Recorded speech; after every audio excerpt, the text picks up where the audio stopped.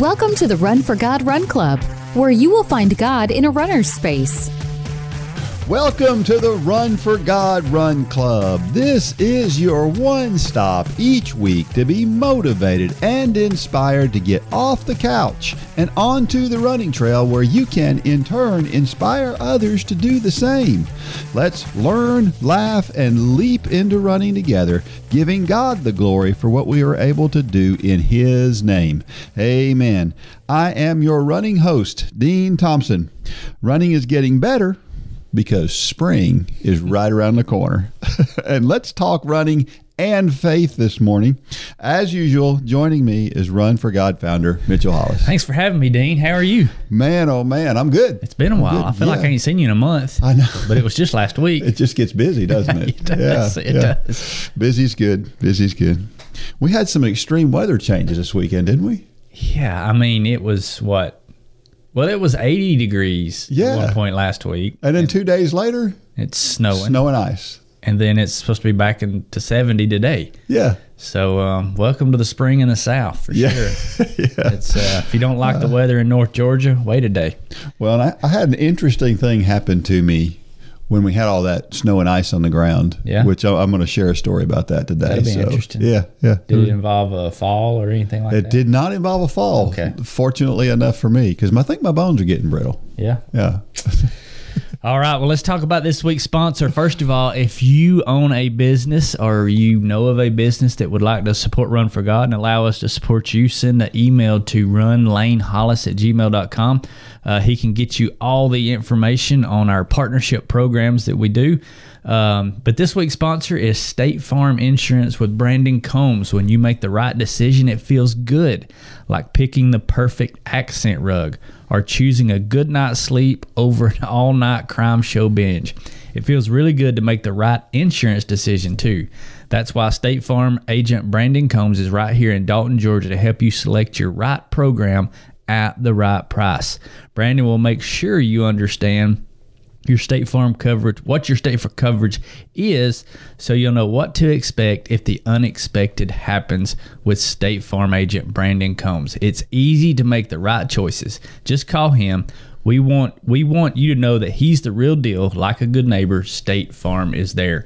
And thanks to Brandon, all the staff down there at his insurance agency, not lifelong friends. I've known Brandon for many, many years, and he's been a personal friend and a friend of this ministry for a long time. So thank you to the whole team down there.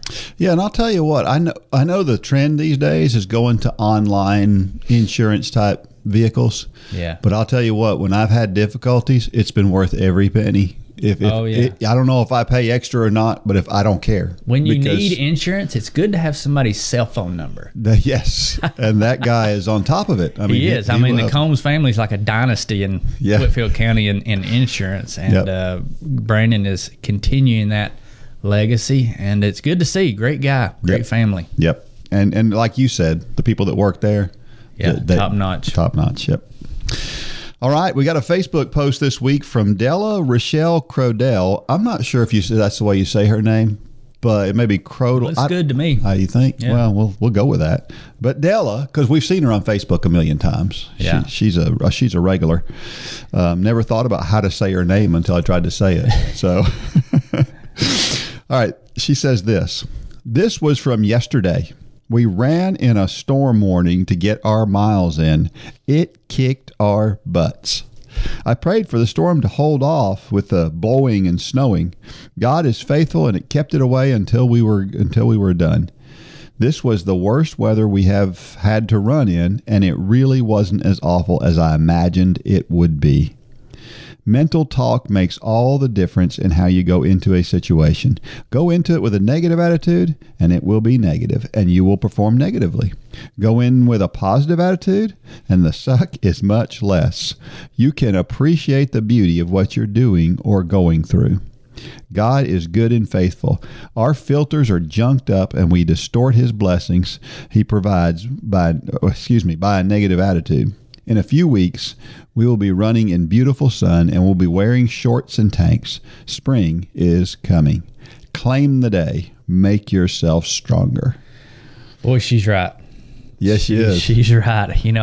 Of course, I like running. We've talked about this many times on here. I like running in kind of harsh conditions. It's something about it. I don't know. Maybe I've got a wire loose upstairs or something, but well, if you got a loose one, I got the same loose one. Yeah. So, but I mean, to her point, I didn't know she was talking about a snowstorm until on down in the post. But yeah, I'll never forget. I was doing a tempo run one time. This has been years ago, and it's probably the fastest tempo run I ever had because lightning was popping all around me. It was probably one of those times where I shouldn't have started the run. Yeah. Because you're like, okay, those are black clouds headed right at me. You're looking at the radar on your phone, and it's just lightning everywhere. But you know how we are. Oh, I can get it in. Yeah. And on the way back, I mean, lightning was popping. And it's like you find a few extra gears. I was coming up Cleveland Highway in front of Butcher's Market, headed back to the church property. So I had about, a mile and a half to go, mile and a half. Yeah.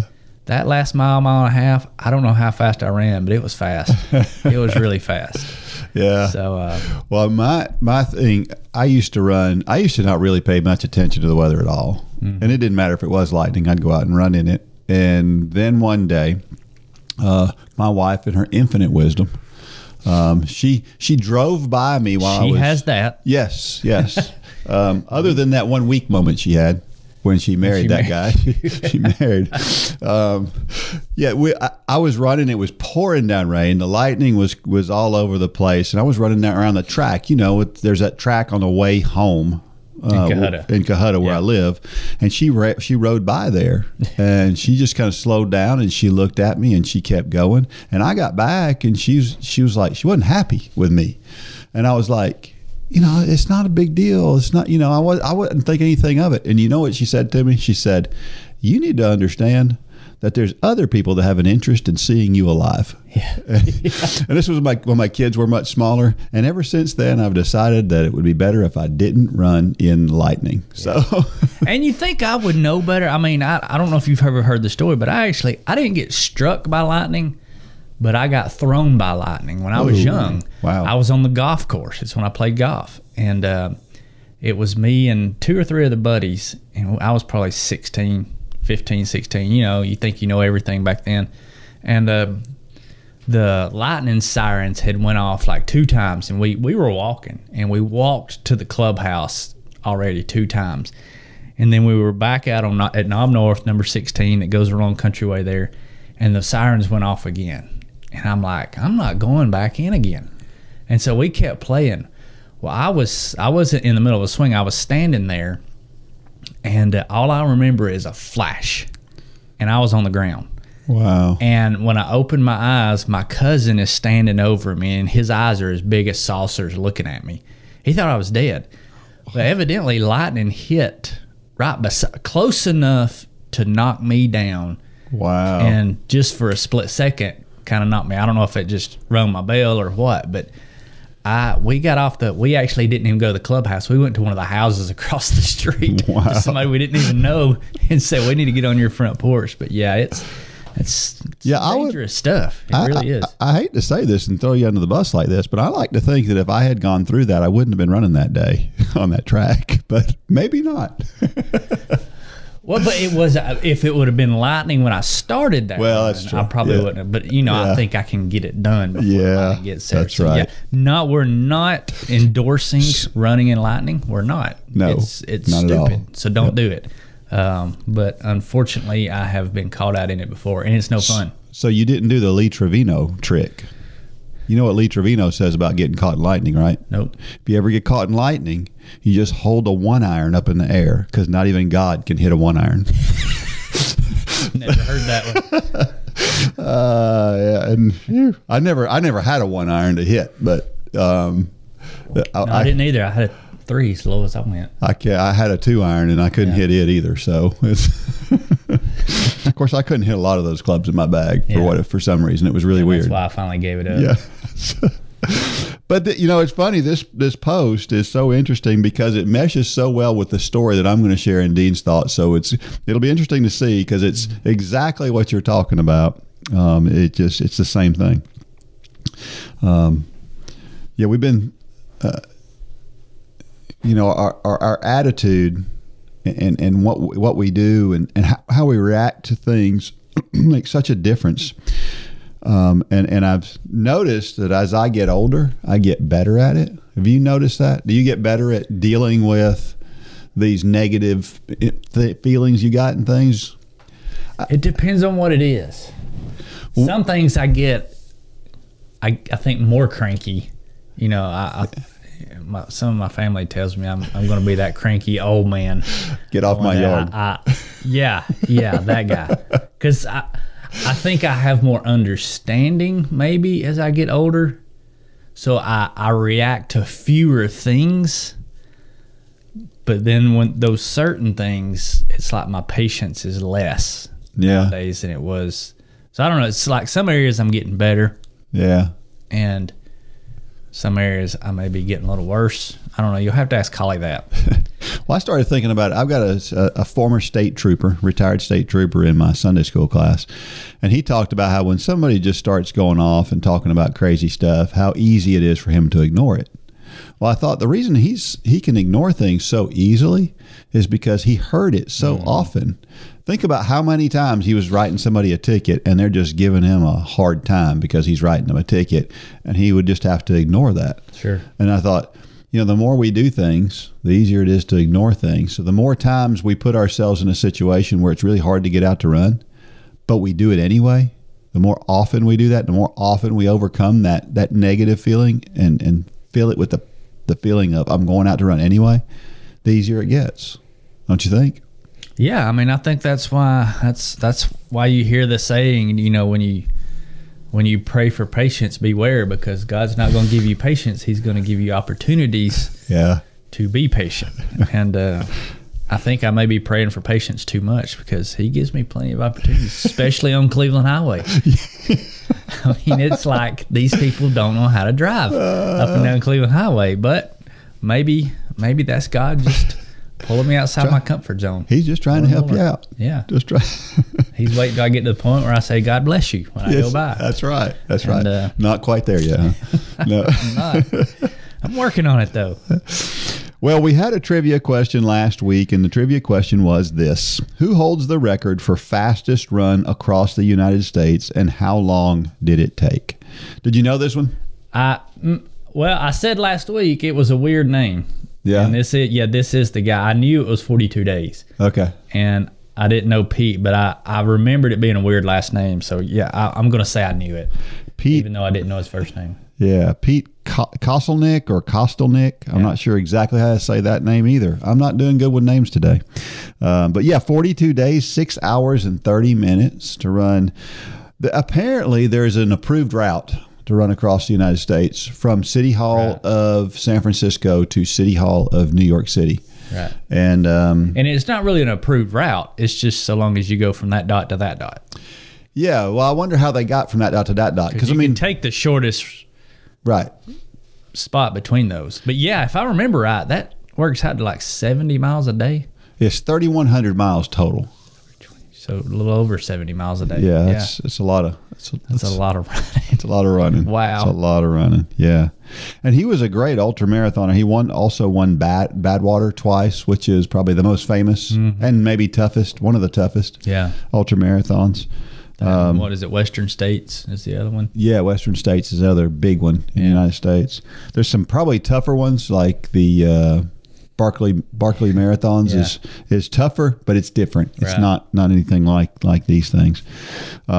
He's the 5th fastest American all time in the 24-hour run.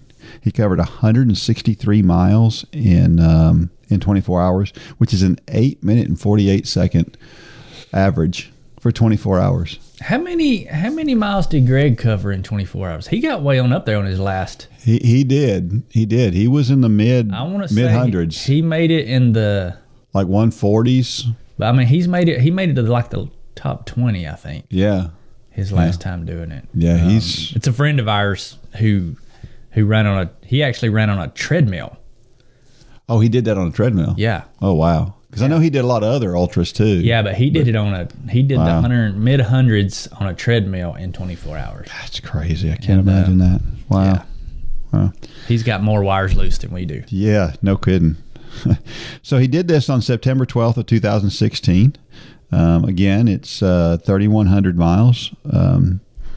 The previous record was 46 days, 8 hours, and 36 minutes, which was set in 1980. So the record had stood for, 36 years by a guy named Frank Giannino Jr., and he said he felt like it was nostalgic watching Pete break his record. I imagine it would be, because 36 years later, he's obviously in no condition probably to do that. So to watch somebody else do it is probably pretty cool. But when Frank did it, he spent a lot of time walking, and he only slept 6 hours a night, so he got less sleep than Pete did. So he kind of averaged about 11 minutes a mile, but apparently Pete was like 9.5 minutes a mile for this run. So while he was running, you have to take out the rest time. He was running 9.5 minutes a mile for 3,100 miles, which is just crazy to think that somebody can do that. And there were snowstorms, 35-mile-per-hour winds. There was a major accident which involved one of his supply vehicles, which set him back a little bit. It was an adventurous time, let's just say. And of course, there have been several other ultramarathon runners that had attempted to break this record that the original guy Frank had set. But it wasn't until Pete did it that it was broken. So a lot of people thought that record at 46 days seemed easy until they tried to do it. Yeah. Isn't that the way it is for a lot of us? Yeah. Yeah, I mean, the cumulative effect. I say the hardest thing, I've said this many times, the hardest thing I've ever done to this day is not Ironman. It's not the attempting the 24 hours on a treadmill. It's the Blue Ridge Relay. Yeah. And because what gets you, I mean, it's nothing like what he did, but it took us 30 hours to do it. And I think total, I only ran like 31 or 35 miles total. And I've said it would have been easier had I ran 31 or 35 miles and just got my leg of the relay over. But the problem is with the Blue Ridge Relay, and kind of like this guy, is for us, I would run 6 miles.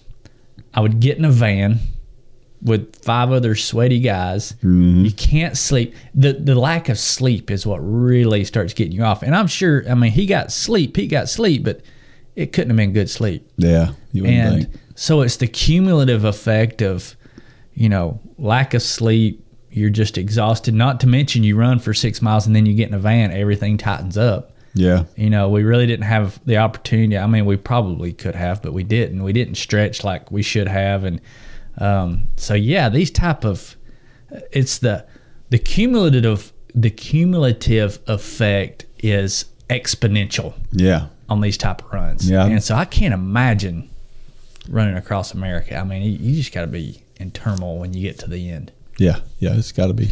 Got to be. I think you need to try it one day. I don't think I'm going to try that. Really? Yeah, not much of an ultramarathoner myself. Okay. I'm not even a big fan of marathons. Not even if I dare you? No. Well, that double dog dare. You going to pay for it? Well, I don't know. Let's see.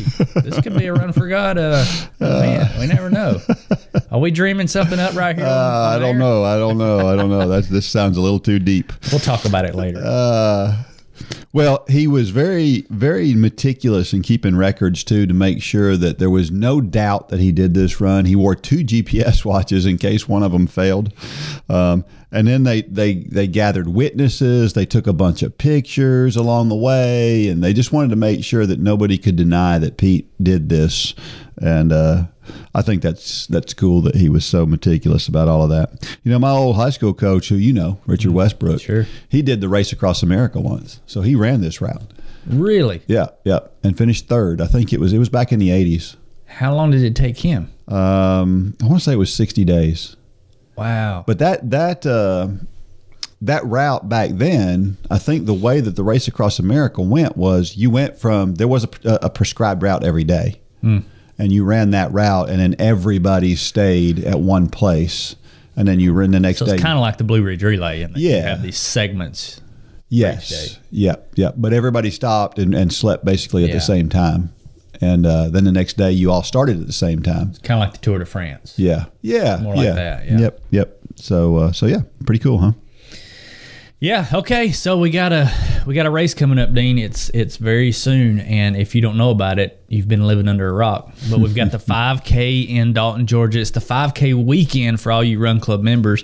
We've got all kinds of stuff going on. We've got stuff going on Friday, Saturday morning. Obviously, it's the race. We've got the dinner Saturday night, the good old Southern barbecue dinner by Brooker Brothers Barbecue, and then we're all going to gather together on Sunday morning and worship together at my church. So if you don't know anything about it, go to runforgod.com, click on the 5K Challenge weekend, learn all about it. If you're not a Run Club member, we would love to have you for the 5K race. It's a great race. It's unlike any other race that you've ever run. We just do things differently. Not saying better, but I'm saying differently than most other races. So, yeah, go to runforgod.com and check that out. And also, just in a few days, April the 3rd, we're kicking off the virtual nationwide 5K challenge. So if you've been hanging around Run Club, but you're not participating in any of the challenges, or maybe you're listening to this and you're not part of Run Club and you've never run before, for whatever reason you're listening to this, join us for the 5K challenge starting April 3rd. It's where we parallel faith and endurance, and we take those who may have never run in their whole life to their first 5K. It's a great time. We would love to see you at both of these events, but you can find out everything you need to know at runforgod.com. Yeah.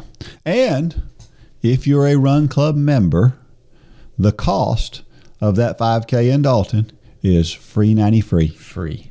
That's right. You just don't get much cheaper than that. No, it's hard to get cheaper. Yeah, that's one of the perks of being a Run Club member is that race is free. We have a lot of perks. Yep. The biggest one being the Run Club Facebook group.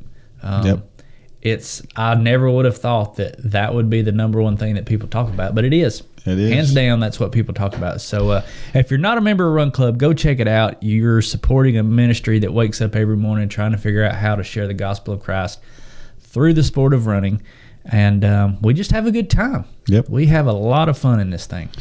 And then after you get through checking out Run Club and joining up for Run Club, then check out J Radio, because this podcast would not be possible without the folks at J Radio. Absolutely.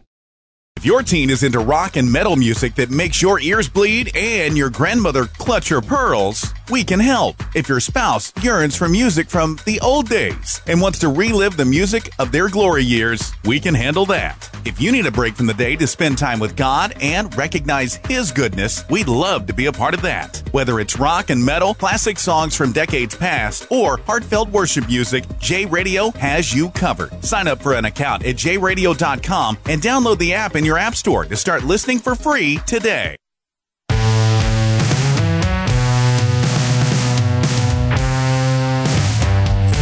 All right, so we're back. Dean, you're kind of moving slow over there. What happened?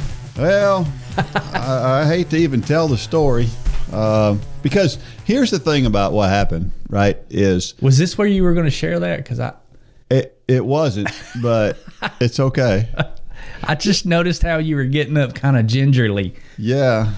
Well, I have kind of tweaked my back a little bit, lifting, I don't know, probably 80-pound coolers of ice and water, because I had decided that we were going to do this. We've done this, right? We did this with our triathletes, where you take a bucket of ice water and you have athletes put their arm down up to their elbow in this bucket of water and see how long they can hold their hand in there, because it's painful to do that, right? And so I thought, well, let's do that with our college team. Let's have them do that, and let's see what their pain tolerance is. And you know how it works. Most of the group, they all pull their arm out within, 30 seconds to a minute. Sure. Right? Well, we had 8 of them that were doing this. And so I had, and I'm telling you, these coolers, they were completely full of ice. I mean, the water couldn't have been colder. And the coolers had been sitting there for over an hour. They were cold.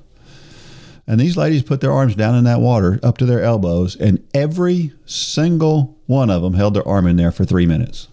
That's impressive. We have got a tough bunch. So now, before people listening think, what is he doing to these young ladies on the cross country team? Explain why you do that?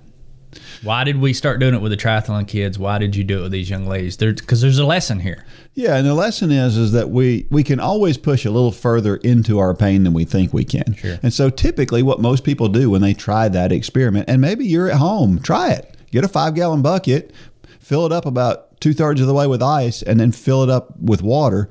Stick your arm down in there. See how long you can hold your arm down in there. And I'm telling you, you can hold your arm down in it. Now, after about a minute and a half, it just gets completely numb, and it doesn't matter how long after that. So I had them hold it in there for 3 minutes. But most people will pull their arm out because they'll believe that they can't hold their arm in there because the pain is too great. Yeah. And the truth is you can withstand that pain. But yeah, I'm sitting here thinking I could make a prediction, and I guarantee you I would be right. I would bet, I know all your girls, I would say at least 2/3 of them, if you ask them to go home before they did it, if you would have asked them to do it that night at home by themselves, 2/3 of them wouldn't have been able to do it. Yeah. Peer But pressure. it's the power of having people that make you stronger around you. Yeah. That's also another big picture here, It's true. because it's harder to get out and run by yourself many times when you really just don't feel like it, right? Yeah, that's right. But if you got somebody there waiting at the stop sign on you, or you're going to get on the run club group that night and somebody's going to ask you about it, you're much more likely to get it done. So if you want to try a little test of pain threshold or pain tolerance, go get you a 5-gallon jug of ice water and stick your arm down in it and let us know how that goes. Yeah, yeah. I got a feeling we're going to have people do that. And if you pull your arm out of that water, just understand this. If you do that, that probably means you can run faster and longer than you think you can. And when you take your arm out, let's go ahead and warn everybody. When you take your arm out, don't go put it in front of heat, Yes. because then that becomes excruciatingly painful. Yes. Just let it warm up by room temperature, Yeah. and don't go stick it in front of the heater or anything. Just get you a towel and wrap it in a towel. Yeah, And you'll be fine. Yeah. Sure. Hey, did you know that we can remember things better if it's in color? So I heard this the other day. I thought this was interesting, that if you take notes, like you're in a meeting or something, you take notes and you take them in color, then you can remember what you learned better because it's in color than if it was just written in pen. There's a country song about that. No, Yeah. I did not. It really is a great song. Huh. It said the title of the song is "You Should Have Seen It in Color." And it was talking about a World War II vet. He was showing his grandkids pictures, and he was saying you should have seen it in color. Huh. It was much good song. Well, I need to go look yeah, that up. yeah. Listen to that song. Anyway, What do sorry, you- I got sidetracked. You think that's connected to the idea that we just like variety? Yeah, for sure. Because I think we all like variety. I mean, people in general like. I think I don't know if you're. I'll eat the same thing every night. It won't bother me a bit.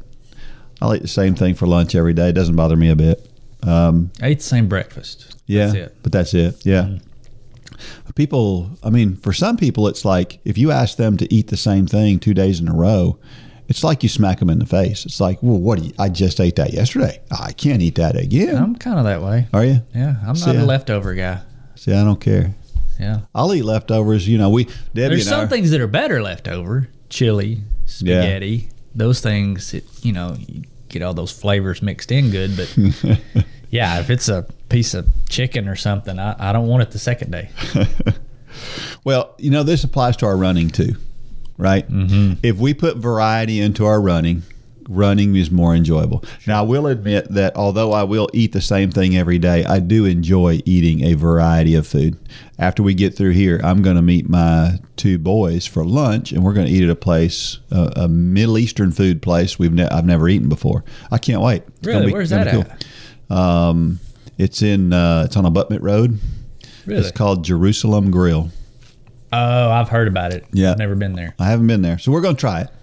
But yeah, so putting a little variety into your run, go run someplace else, go run with somebody else, run a different distance, do something different, and it'll make it a little bit more fun. So I just thought that was a good analogy. Now I'm going to try taking some notes in color the next time I have a meeting, and I'm going to see if it makes a difference. See, I'm not really a note taker. I very rarely take notes. I mean, I'll write down action items, but I've never been a note taker. My pastor, when we meet for something, he'll have 2 pages of notes, and we'll just be talking about the weather.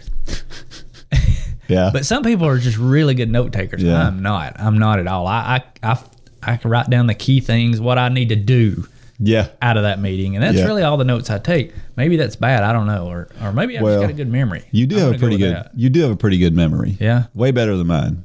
So that's established. Yeah, well, and that doesn't take much, but you can't really brag about that. But no.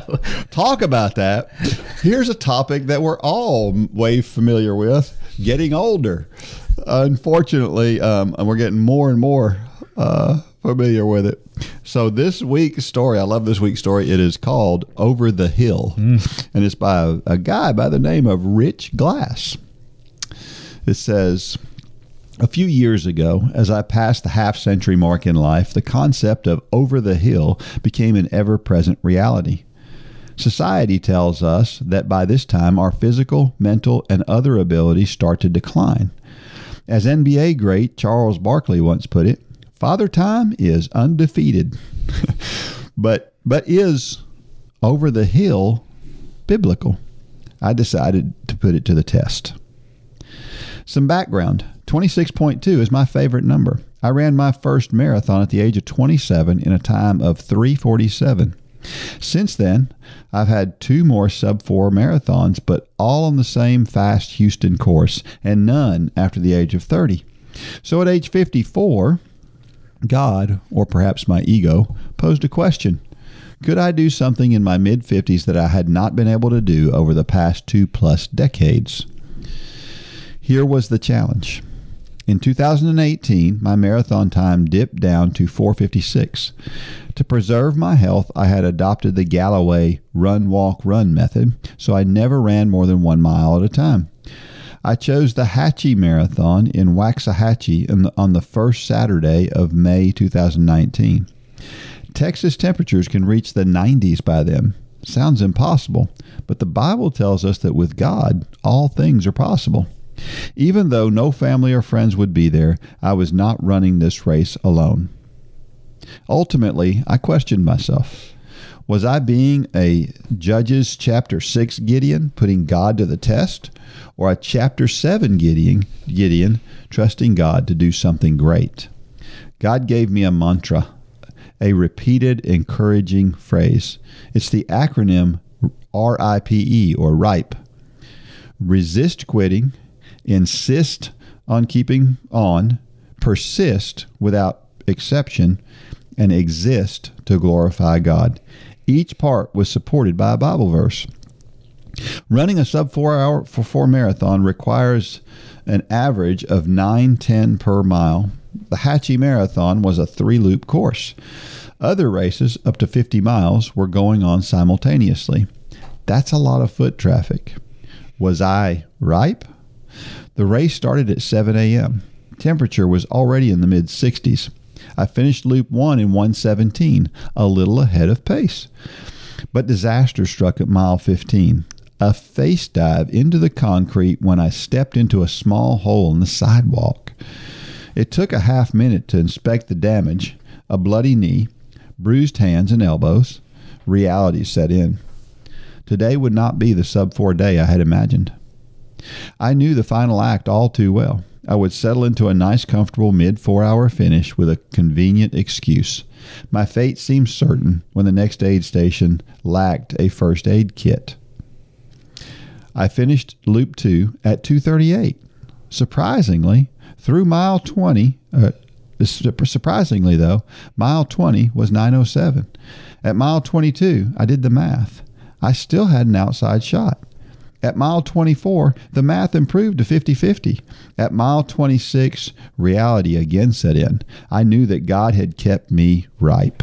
I finished in 3:57.56, third among the masters. Here is my Facebook entry. Finished at 3:58. At mile 24, I had just about given up, but gave it to God. Very emotional final quarter mile, as I knew that the last time I ran a sub-4 hour marathon was 24 years ago. To God be the glory. I have thought a lot about May 4th, 2019. A lot of Bible heroes did great things during their over-the-hill years. Noah, Abraham, Moses, Daniel. My favorite is Caleb. At 40, he spied out the promised land with Joshua. Much later, when the land was distributed among the tribes, Joshua chapter 14 contains Caleb's request. Here I am this day, 85 years old. As yet I am strong this day as on the day that Moses sent me. Just as my strength was then, so now is my strength. Caleb requested Hebron, the hill country that the 10 of the spies said was occupied by giants, the Anakites, and he took that hill. Similarly, God has hills. Similarly, God has hills he wants every believer to take. We simply need to be ripe. Resist quitting, insist on keeping on, persist without exception, and exist to glorify God. Man, that's a great story, Rich. That gives me hope. Yeah. You know, I'm not too far from that half-century mark now. Yeah. We've got a few years left, but get closer every day. Yeah, I mean, he's just a great example that so many times I hear it a lot. You know, people say, "Well, I'm too old to do this. I'm too old to do that." And no, you're not. Yeah, you're not. Yeah, it's just a state of mind. It's just a number. It really is. Yeah. I mean, obviously, there's going to be some limitations, but the act of running is not one of them. Yeah. In most cases. That's right. Yep. Well, the definition of the word ripe I thought was interesting. Ripe means fully grown and developed, or having mature knowledge, understanding, or judgment, or of advancing years, like as in ripe old age, or suitable or appropriate. The time was ripe for the attempt, for example. And then fully prepared. Ready. The colonies. The colonies were ripe for revolution. Is an example. I mean that is so much of what we're trying to accomplish when we're talking about running and trying to conquer a goal, which is what Rich was trying to do here. Is all of those definitions apply in some way, don't they? Yeah. So it's awesome how God gave him that particular acronym. Yeah, I like that. Yeah. Yeah, congratulations. That's yeah, that's a great. That's just a testament that, you know, you can take control of your health at any age. Yeah. And yeah, I love that story. Yeah, yeah. Scripture passage number 1, 2 Timothy 4:7. I have fought the good fight, I have finished the race, I have kept the faith. We've all heard that one. And we have all done one of two things. We did something like halfway, like we didn't put our full effort into it, and then we regretted it afterwards. Mm-hmm. Or we didn't do something, and then we were mad at ourselves afterwards, right? We've all done that. Now, take those things, because we've all been there, and contrast that with the feeling of accomplishment that comes after, like what Rich did here. Right. And think about the difference between those two things. And we all have a choice every day. Yeah. To make and how we pursue those things, right? Yeah, I mean the pain of regret is always worse than the pain of whatever process you're going through. Because I've been in races where unfortunately I mailed it in. Yeah. And I mean, you no more get across the finish line and that sense of just regret and calling yourself names, and it never, I mean, you have a moment of relief in that moment when you're like, and you're pushing and everything's hurting, and then you just mail it in, you call it quits, and you slow down like he talks about. He just knew that he was going to slow down to that mid-4 pace, and you have a moment of relief. Yeah. But then the regret that comes along with it far dwarfs that moment of relief. And it's always better to push through. Yeah. To do what you set out to do, because then, I mean, you hear it all the time. What is it? Pain is temporary. Online race results are forever. That's right. And forever you will have to see those online race results. Yeah. And Yeah, I've done it. I know where Rich is coming from, and it's not a good feeling. Like I said, we all have. And the truth is, we've got the opportunity every day to affect the outcomes of the things that we do in profound ways, but we just don't see it in the moment. We don't ever go for a run and then get through and go, oh, man, I wish I wouldn't have d're that. Yeah. We're always glad we did it. Sure. And yet we still have a hard time seeing that end feeling when we still have that thing in front of us, that little mountain to climb. And I don't know why that is. I guess it's the same reason why we have trouble with relying on God, because we've seen how he comes through time and time again, and yet then we still have a hard time trusting him next time. Yeah. And it's a vicious cycle. It really is. The verse after this says, "Now there is in store for me a crown of righteousness, which the Lord, the righteous judge, will award to me on that day, and not only to me, but also to all who have longed for his appearing." And that's how Paul was able to stay so focused on that goal, and why he could at the end of his life say, I have fought the good fight, I have finished the race, because he kept that crown and the vision of that crown in front of him all the time. Yeah. And that's what we should all do. Yeah. Yeah, think about Paul. Most of the letters, or a lot of the letters that he wrote, were from prison. Yeah. And his letters were encouraging other people and, telling other people, hey, I'm writing you from prison, but keep doing what you're doing. Keep the faith. Keep proselytizing. Keep telling people about Jesus, because we know he's real. We know that there's an end to this game, and we know that we can spend eternity with him. But for this little while, we talk about the pain of, a 20-minute race, not mailing it in. Well, Paul was talking about the pain of a lifetime. Yep. That are for years, and he wasn't willing to mail it in, because in contrast to eternity, it's less than that 20-minute run. Yeah. And but you're right. We do it. We know the benefits of it. We know what it feels like to cross the finish line victoriously, or do something substantial for Christ and be rewarded for it by him. We know what that feels like. But yet we go to sleep and we wake up the next day and it's like we start the cycle all over again. Yeah. And, if Paul had it figured out, and we need to rely on these passages. We need to look at, Rich mentioned the heroes of faith up there, and we have all. That's the great thing about where we are today that Paul didn't necessarily have. He had the Old Testament, but we've got the whole Bible now. Yeah. And we see all these stories, and we know the outcomes, and we know what's in store for us if we're obedient. But you got to open that book, and you got to read. Yep. Every day. We have to change our filter, which we're going to keep driving that point home today. Isaiah 40:31. But those who wait on the Lord shall renew their strength. They shall mount up with wings like eagles. They shall run and not be weary. They shall walk and not faint. Renew our strength. Rich found strength that he had not had in many years. I think about that when I think about the phrase renew our strength.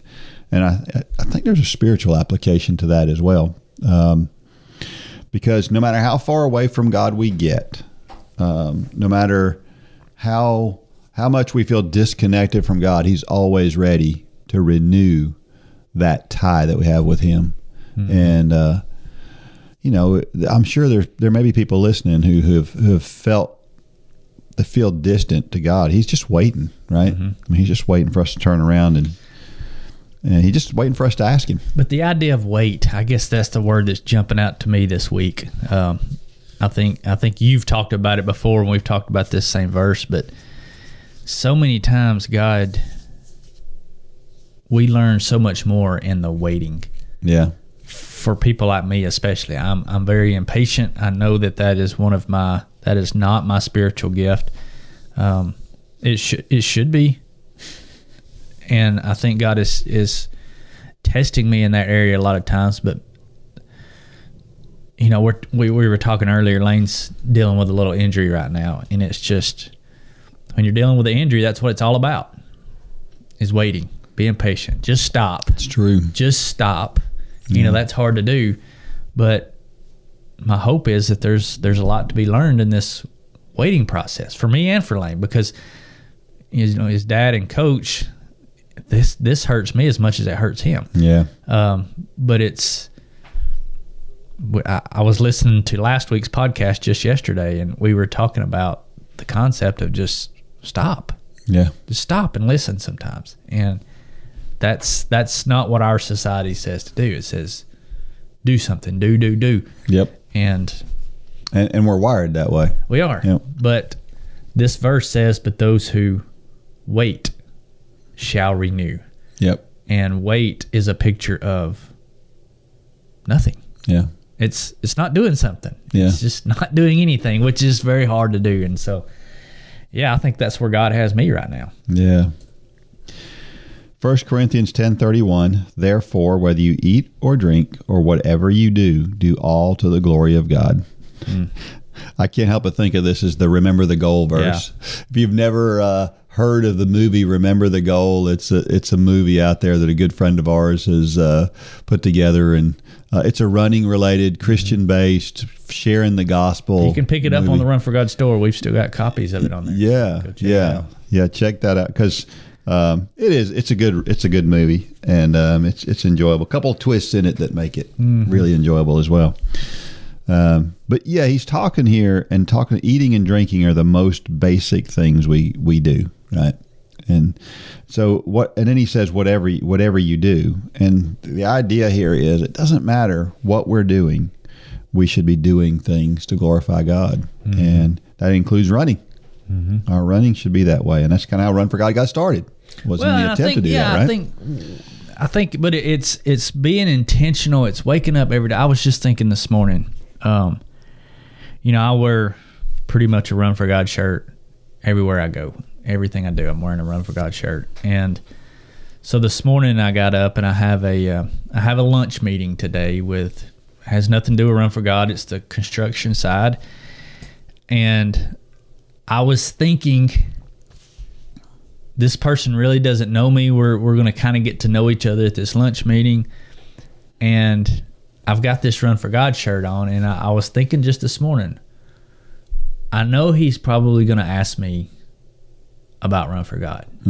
And I was going through my head this morning, what am I going to say? It's not that we have a template, but we always need to be prepared, and we need to be prepared to live out 1 Corinthians 10:31. Yeah. Whatever you do, that's pretty all encompassing. Yeah. And we need to wake up in the morning not strategizing, I don't know the right word, but we need to prepare ourselves every morning for, because I was trying to think of what questions could this person, I don't necessarily know where this guy stands with eternity. I don't know what he believes. I don't know anything about him. All I know is we're going to lunch, and I'm going to have God on the front of my shirt, and I need to be prepared to deal with that. Yeah. And to me, that's a picture to me of living out 1 Corinthians 10:31, is waking up and getting prepared for the day and doing everything we do for God's glory. Yeah. That includes eating lunch with somebody you don't know. That could be you running into somebody at the college. That could be somebody listening, being approached by somebody at work. It's a picture of preparedness. Yeah. Yeah. I've got a friend of mine. Actually, he's a Run Club member, and he just ran the marathon. As a matter of fact, he was one of the last finishers to finish that marathon, and his name's John. It doesn't matter what that man's doing. Mm-hmm. He is the picture of what a faithful Christian should be. Sure. He is. He's so compassionate every time you talk to him, and it's good that we have all these biblical models, but it's also good to have these modern day folks too. And he's helped me be a better man because of just watching him and what he does. And that's who we all want to aspire to be, I think. Sure. And I think that's what this means, is if we're doing it right, if we're living out 1 Corinthians 10:31, then people are noticing and they're wanting to emulate what we do, and that's an important thing. Good word. How about a question? What stops us from daring to attempt the impossible if God gets the glory? What stops us from anything? I think It's a 4-letter word. Yeah, fear. Yeah. Yeah, that's exactly right. I think I wonder if we feel even more reluctant to step out where we feel like what we're doing is for God. You know what I mean? Does that make it harder or easier? Because I think sometimes, it's like we don't want to let God down, right? So if we feel like... I think it's always harder, though. Yeah. Because when we step out into those areas, that's stepping outside our comfort zone is where God gets the most glory by definition, I think. But I've said it many times that's a picture of boldness, and boldness is doing something. True boldness is putting our faith into something. It's putting our I'm trying to remember how I say this now. True boldness is putting our faith into action when the only thing we have to fall back on is what we claim to put our faith in. Yeah. So in a real world picture, boldness is doing something for God who we claim to put our faith in that will utterly fail if God doesn't show up. Yeah. And that's a very scary place to be. It is. I've in some talks I've given before, I used the example, and I can't even remember the guy's name, but the guy that walked across the Grand Canyon. Mm-hmm. And when, so many people, he did it with no net, no nothing. I've seen that done before, but you usually see a net, you see whatever, but this guy had faith in his ability. And so boldness in that picture was this guy walking across with no net because he was relying on what he claimed to put his faith in, which was himself. And he walked across. But putting a net under somebody, well, that's not true boldness. Yeah. That's I've got a backup plan. Yeah. But many times God calls us to places where we have no backup plan.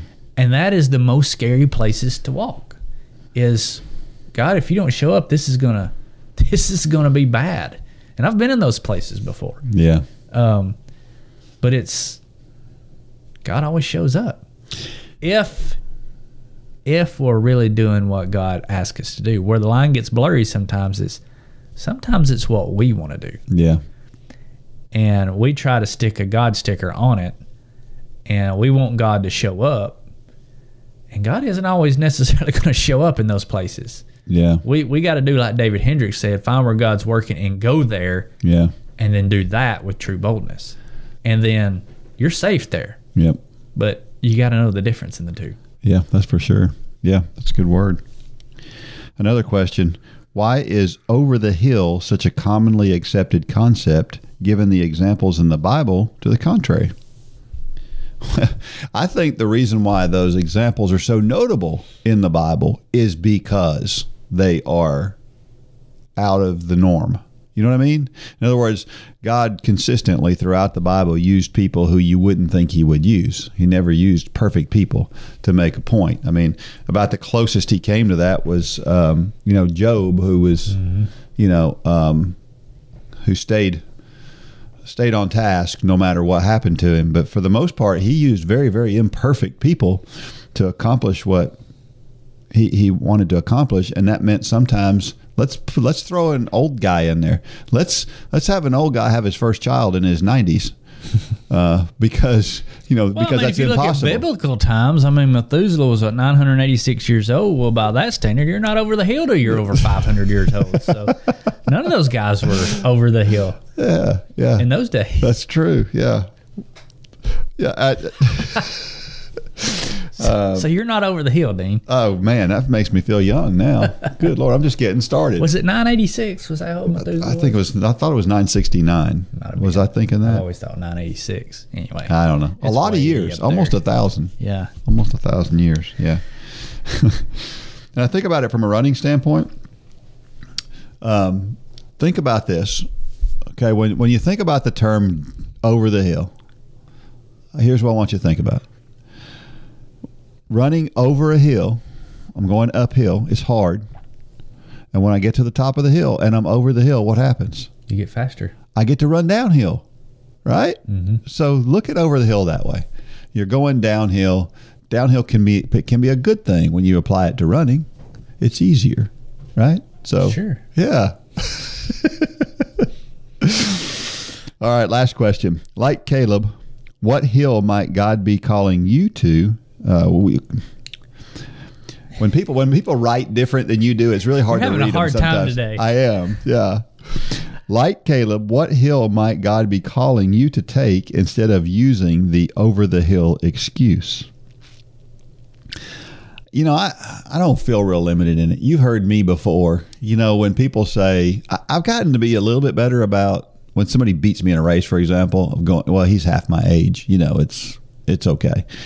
But for the most part, I don't like that excuse. I still want to beat that guy. I don't care. I don't care how old he is. I've never liked over the hill type of terminology, period. Yeah. You know, I don't it's just like I've never liked the concept of retirement. I just haven't. I don't think I'll ever retire. I may do something different one day. Yeah. But I don't think we're made to shut it down at any point in time. Yeah. You know, I mean, some people might retire from a job, but to me, the ones that live the longest and healthiest and most fulfilled lives from a worldly standpoint, they might retire from a job, but they go on to do something else. You know, I always laughed at my stepdad before he died. He retired, and a few years later, I was talking to him. He said, "Man, I'm more busy now than when I was working." He said, "I don't know how I had time to get everything done back when I was working." Yeah. But he kept himself busy. Yeah. Not busyness just for being busy, but busy. His focus changed a little bit, and it became more about helping people. Yep. But over the hill, it's just a picture. It's kind of like, you know, riding off into the sunset. Well, I want to go out in the blaze of glory. I don't want to ride off into the sunset. Better to burn out than fade away. I want God to take me out doing something I love and something that I'm doing for Him. Yeah. So I've never liked that kind of terminology. I've always said I'll never retire. Yeah. I'll do something different one day. Maybe not. Yeah. You and maybe me and you'll be sitting here when, I guess if I'm 100, you'll be what, 115, something like that. A whole bunch. I'll be a whole bunch. Yeah. Be giving Methuselah a run for his money. That's right. Who knows? Yeah. But I don't like the idea of just. I never have liked that excuse. Yeah. I don't like it when people use that excuse for run for God or running in general that they're too old. Well, you're not. Yep. You're never too old. We've got plenty of Run Club members that will fight you over that statement. Yep. I'm thinking of the one right now. What's her name? Real feisty Run Club member. She's probably listening. Double amputee. Oh yeah, I'm so bad with names. I'm drawing a blank. But anyway, I mean, she's on up in age, and man, just but no that's excuses. A picture of what I want to be when I'm her age. Yeah, and yeah, that's awesome. Awesome picture. Well, you know, there's only two things that I won't try to do these days. One of them, I've always been that way because I won't sing in front of people. Mostly because I can't sing. The other thing I won't do. Amen. Yeah. The other thing I won't do is I won't jump over fences anymore. So that second one is probably a good thing. Yeah. I like to think I'm smarter than that. You know, I made that one mistake. Dislocated some ribs. It was probably the most uncomfortable thing I've ever been through, and I'd rather not do that again. So I quit doing that. Yeah. I've been amazed that, and we know this is going to happen. And if you're out there and you're getting older, one of the things that happens as you get older, and like he says, as you get into your 50s, you really, really start to lose muscle mass, and you start to notice that. And so for me, that's the thing that, like, I mean, just doing like a squat now, you know, something that was so easy 10 years ago now is kind of difficult.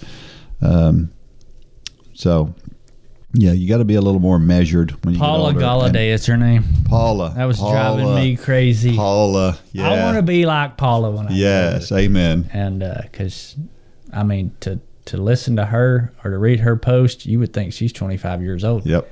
And just a great example. Yep. If you're up there in years, be more like Paula. Be like Paula. Yep.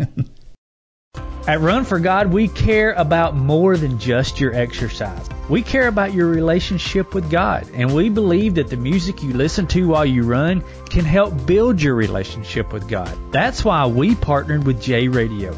J Radio offers a variety of positive and Christian playlists that you can listen to while you run. You can find a playlist that is put together by Run Club members just like you and the Run for God station at J Radio.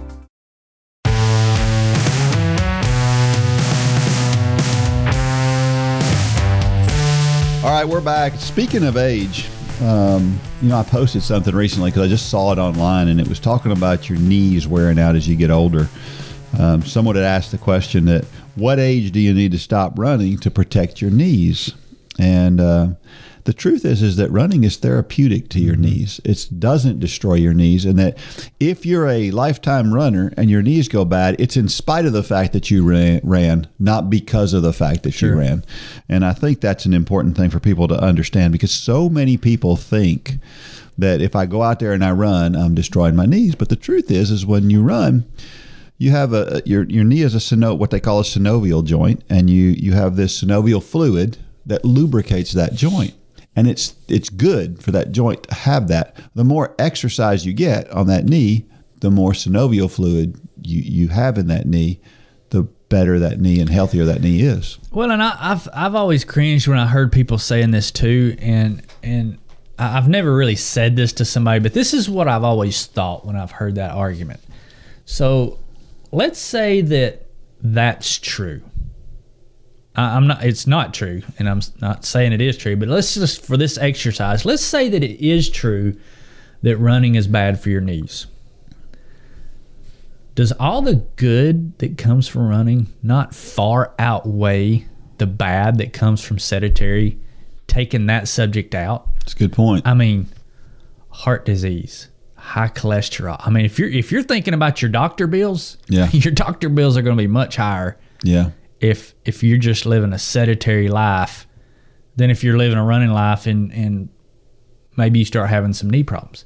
Yeah. Even a person with not so great knees who's fit and active, the benefits far outweigh. Now, with all that said, I don't buy into that argument. I think it's good for your knees. Yep. Just like you just said. But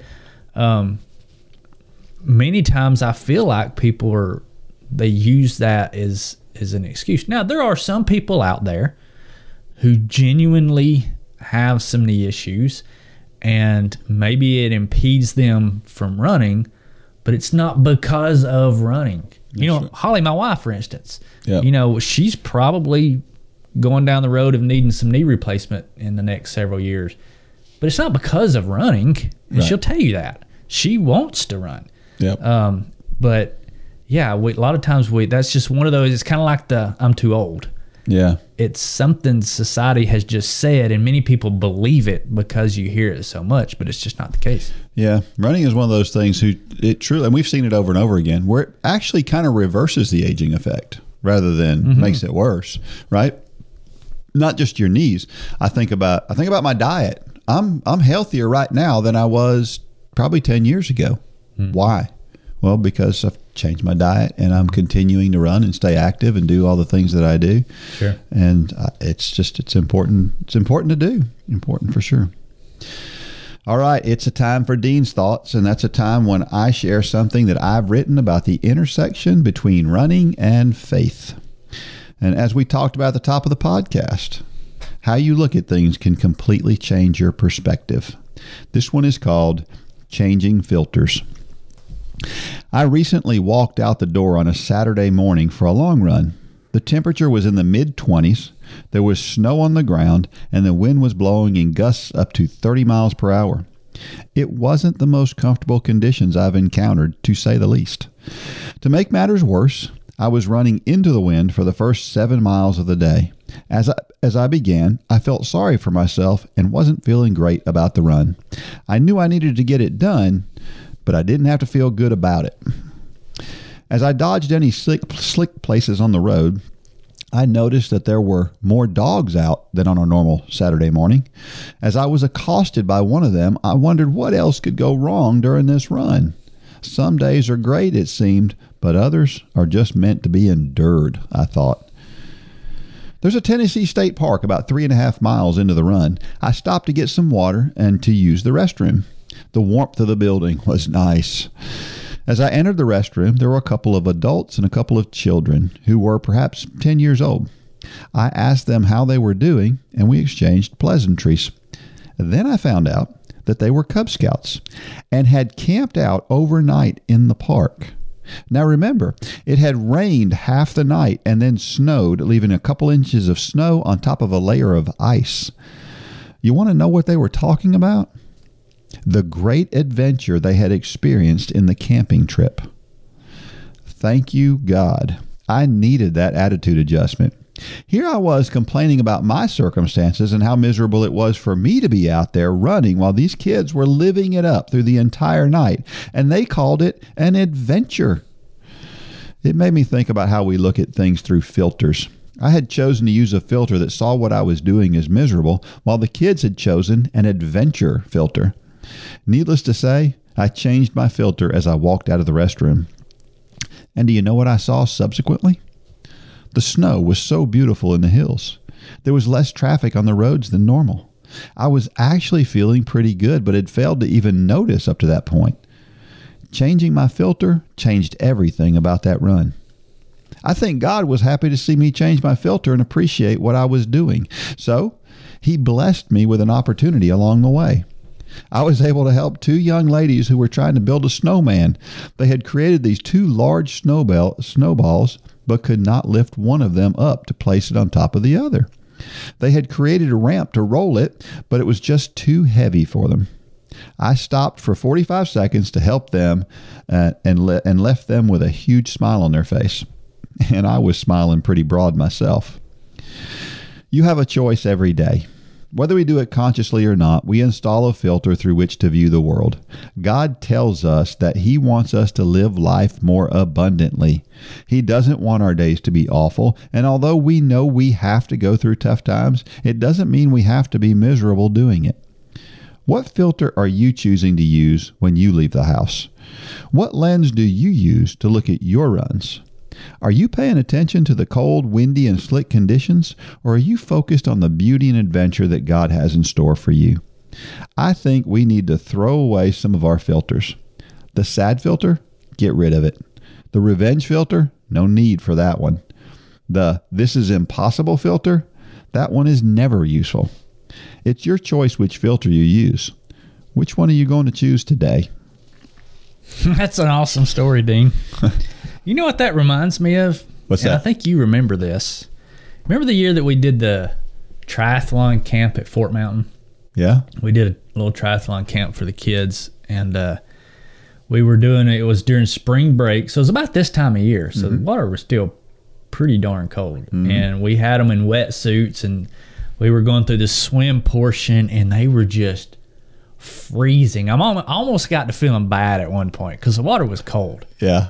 And they were absolutely freezing and complaining. This is when all the kids were much younger. I think Lane was probably 12 maybe.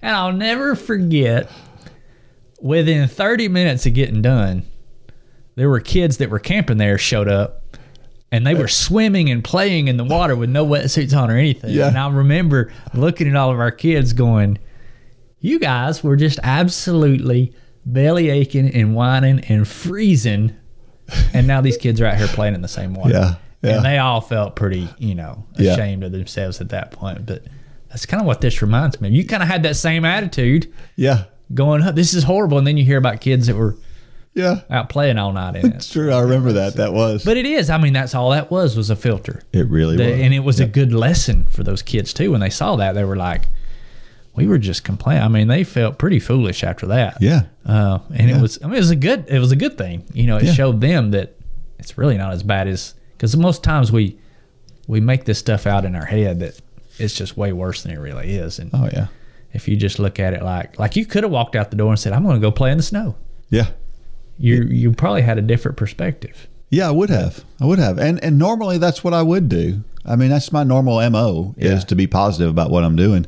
But for whatever, it was cold, and that wind was blowing right in my face. And, that first mile, my face was it hurt, because it was trying to get numb. And it didn't help. It was 70 the day before. Yeah, So it's true. It's true.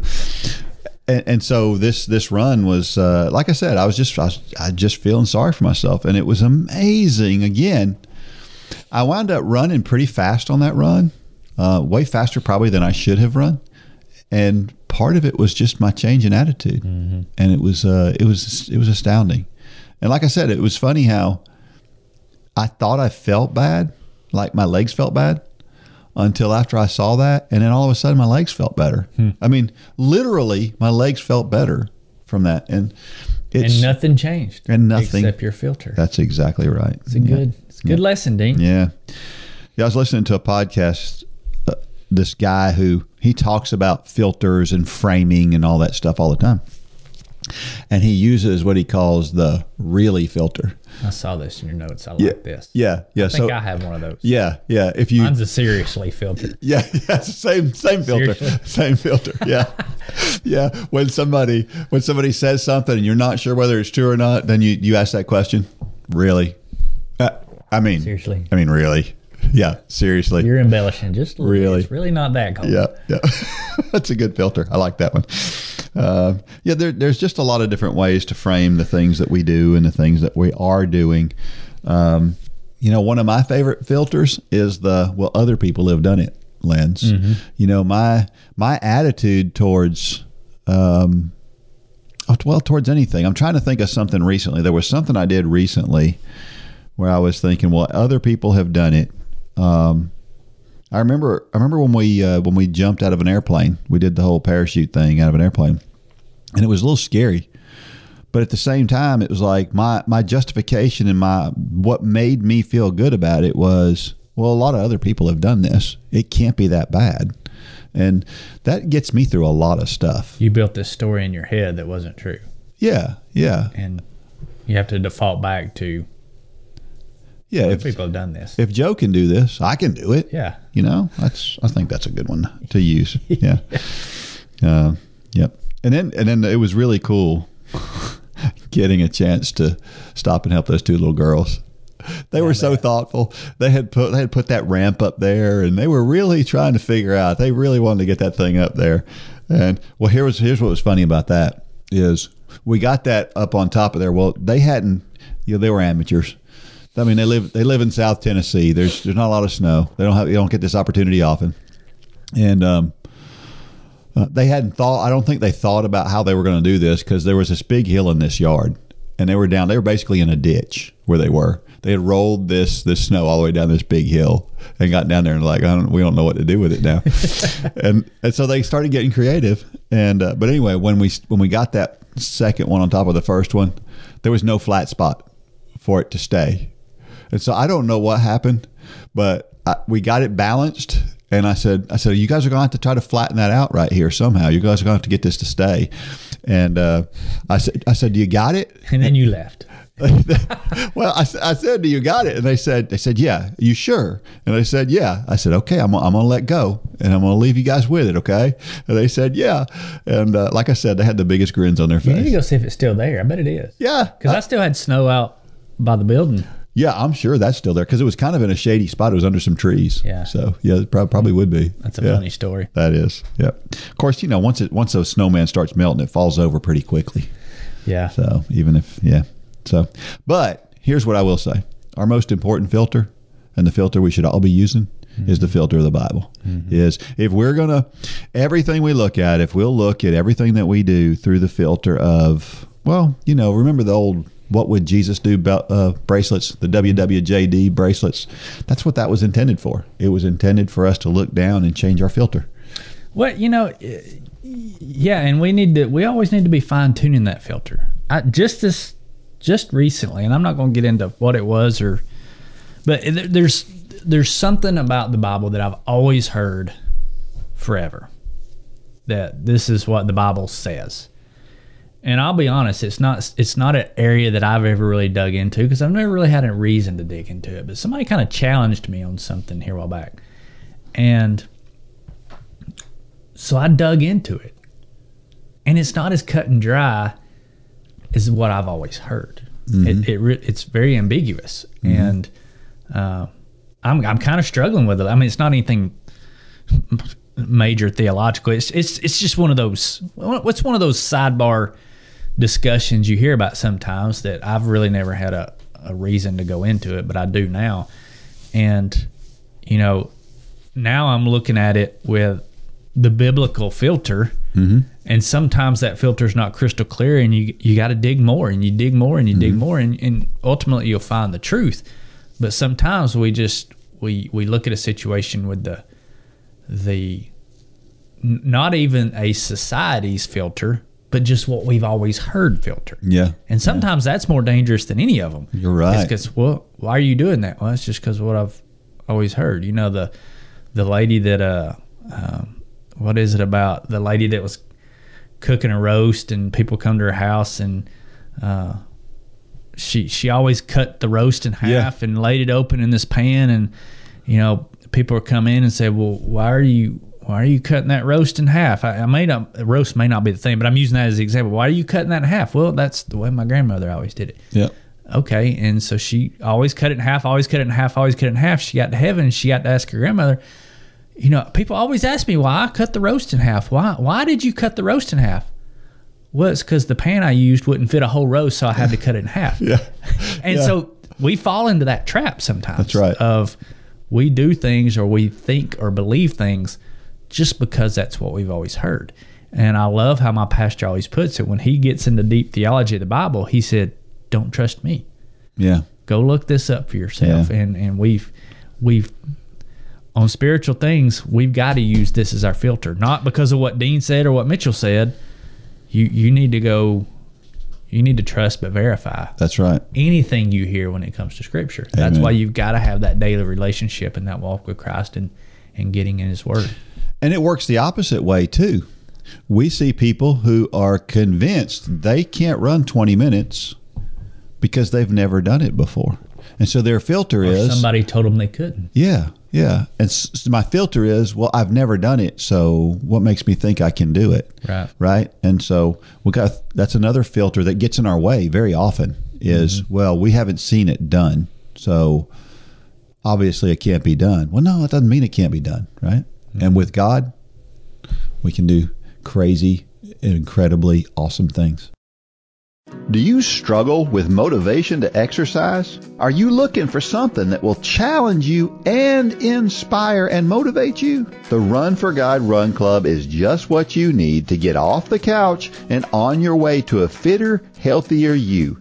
Stop trying to get into better shape and do it. With the help and inspiration of thousands of others who are going through the same challenges you face. Whether you're participating in the Couch to Marathon Challenge or just looking for a daily pick-me-up to get active, join the Run for God Run Club today. You can join for as little as 27 cents a day. So what are you waiting for? Get started today at www.runforgod.com.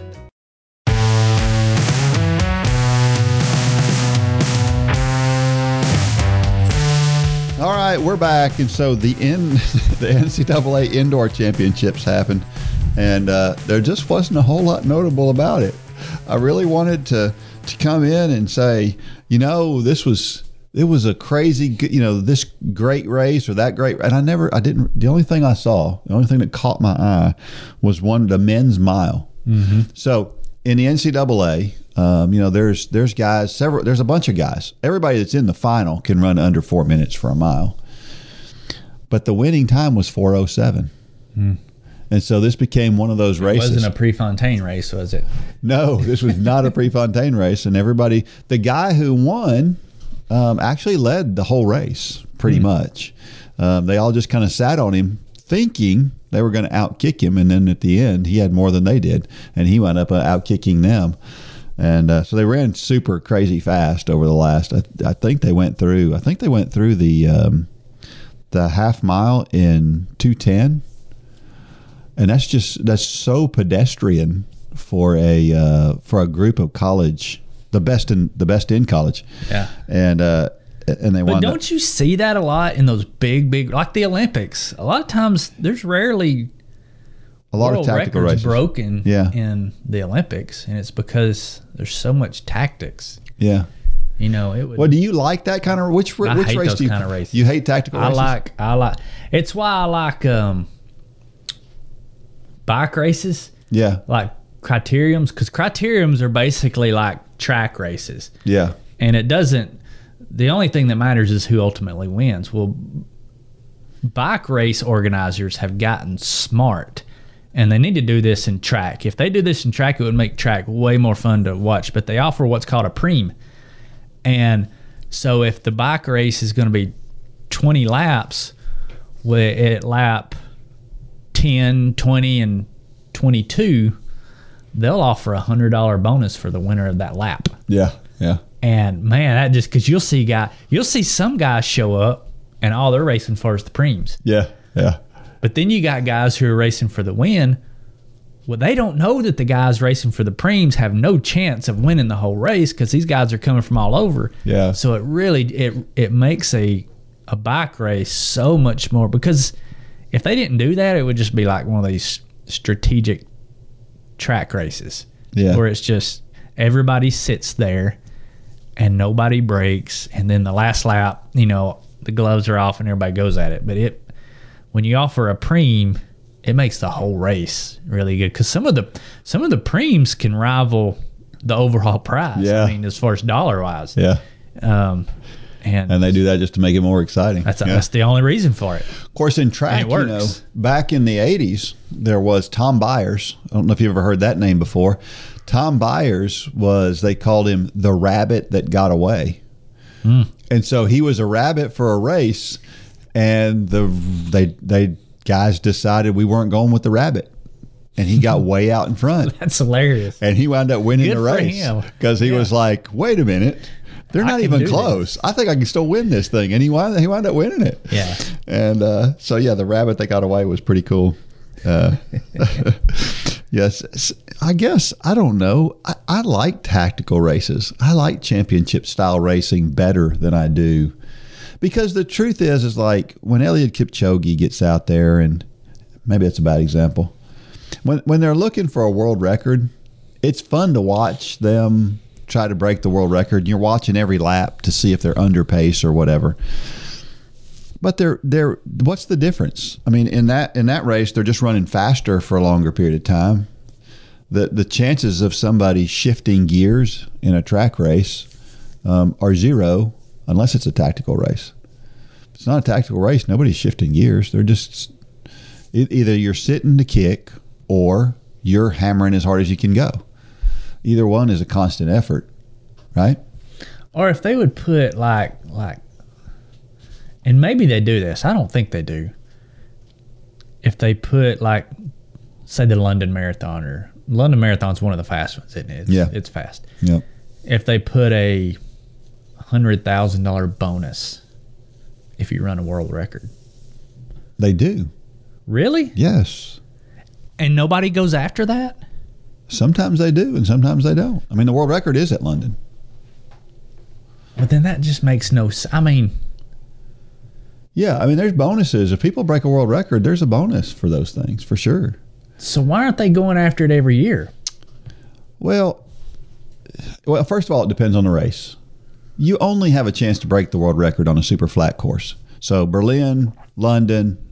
So you've got the course. That's about it. I mean, that's it. You get to. But that's what I'm saying. Use that one. Well, they do again. But why don't they go after it? That's my question. Well, they do. I mean, that's why London has all the fastest times. I mean, the fastest time and the second fastest time were London wins. Okay. Kipchoge and Bekele. They're the number 1 and 2. Well, then they need to put preems in it. Yeah. Now they need to do 5K, 10K, half marathon preems.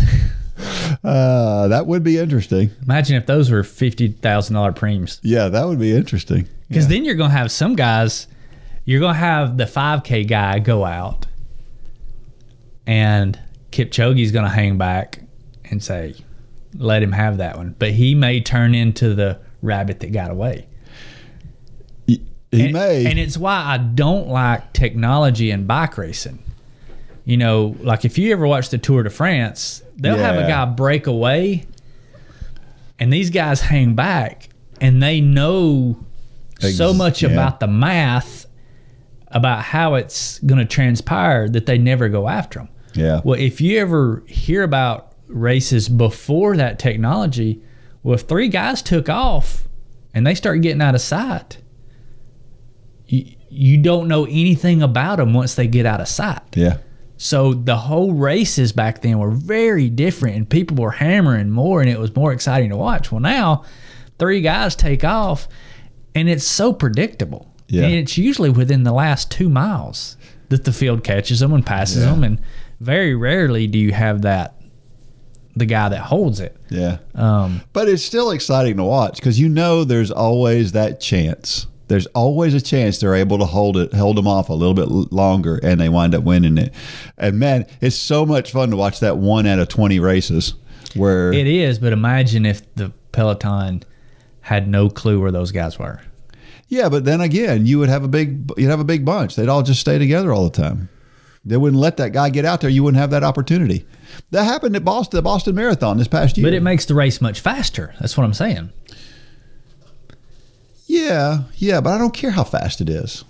I just don't care how fast it is. I want to see a good battle.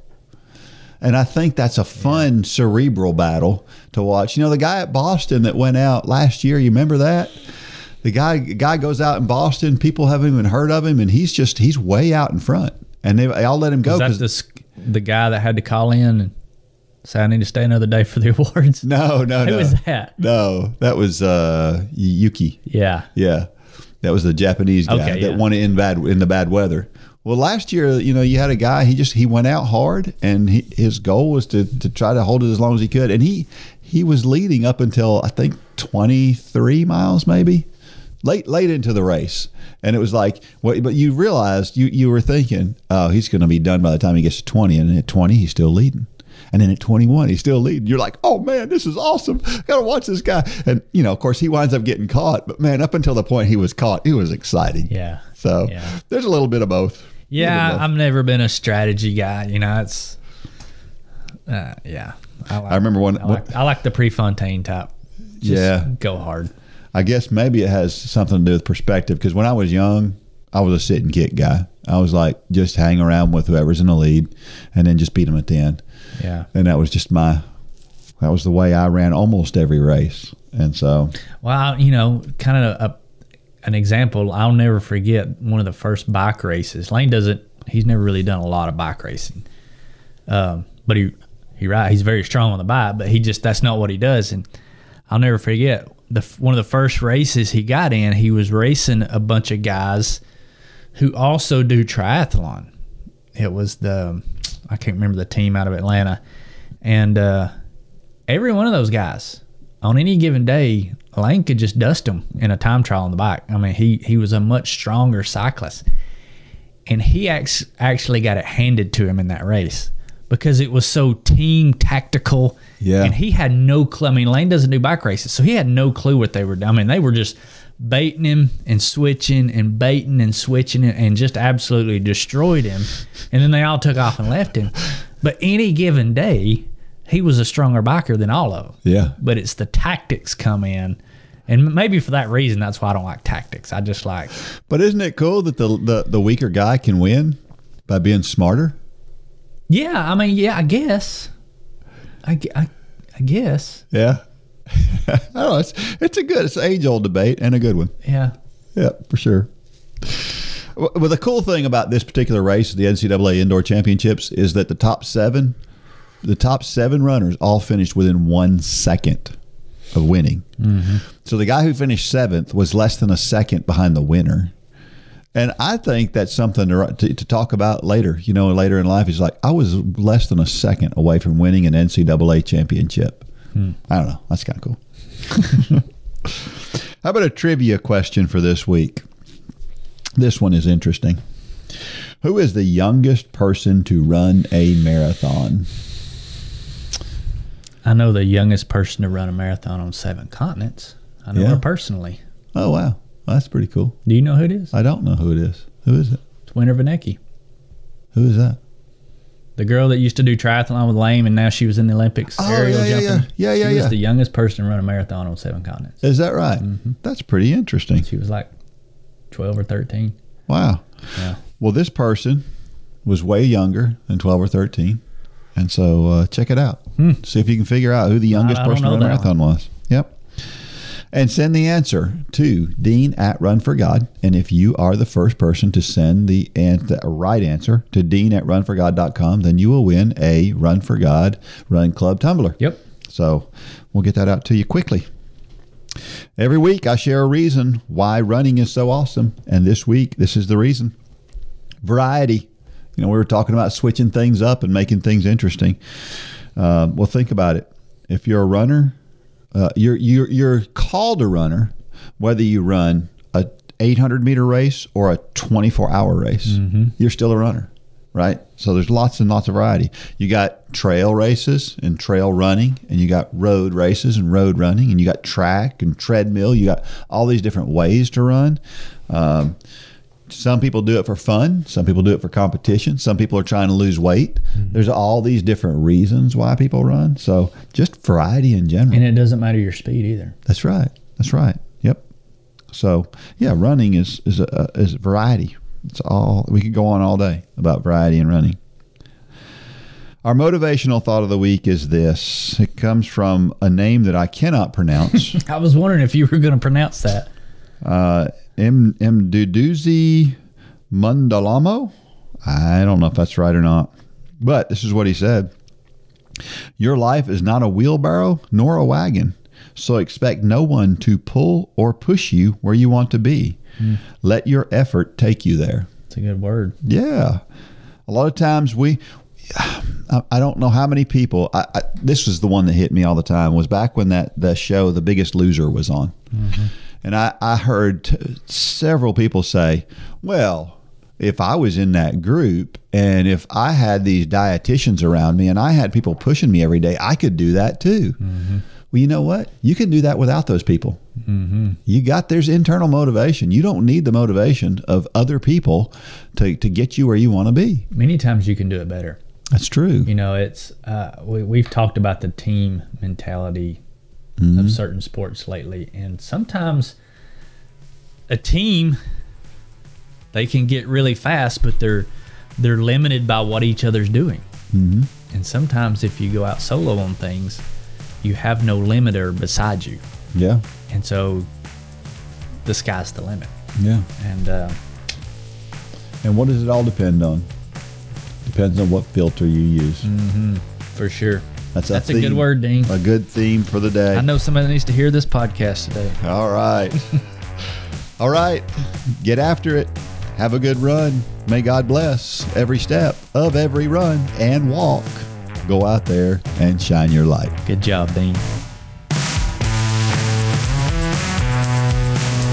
For more information about the Run for God ministry, go to runforgod.com. If you have questions about your salvation, click on the Peace with God tab. There's nothing more important. Thanks for joining us today.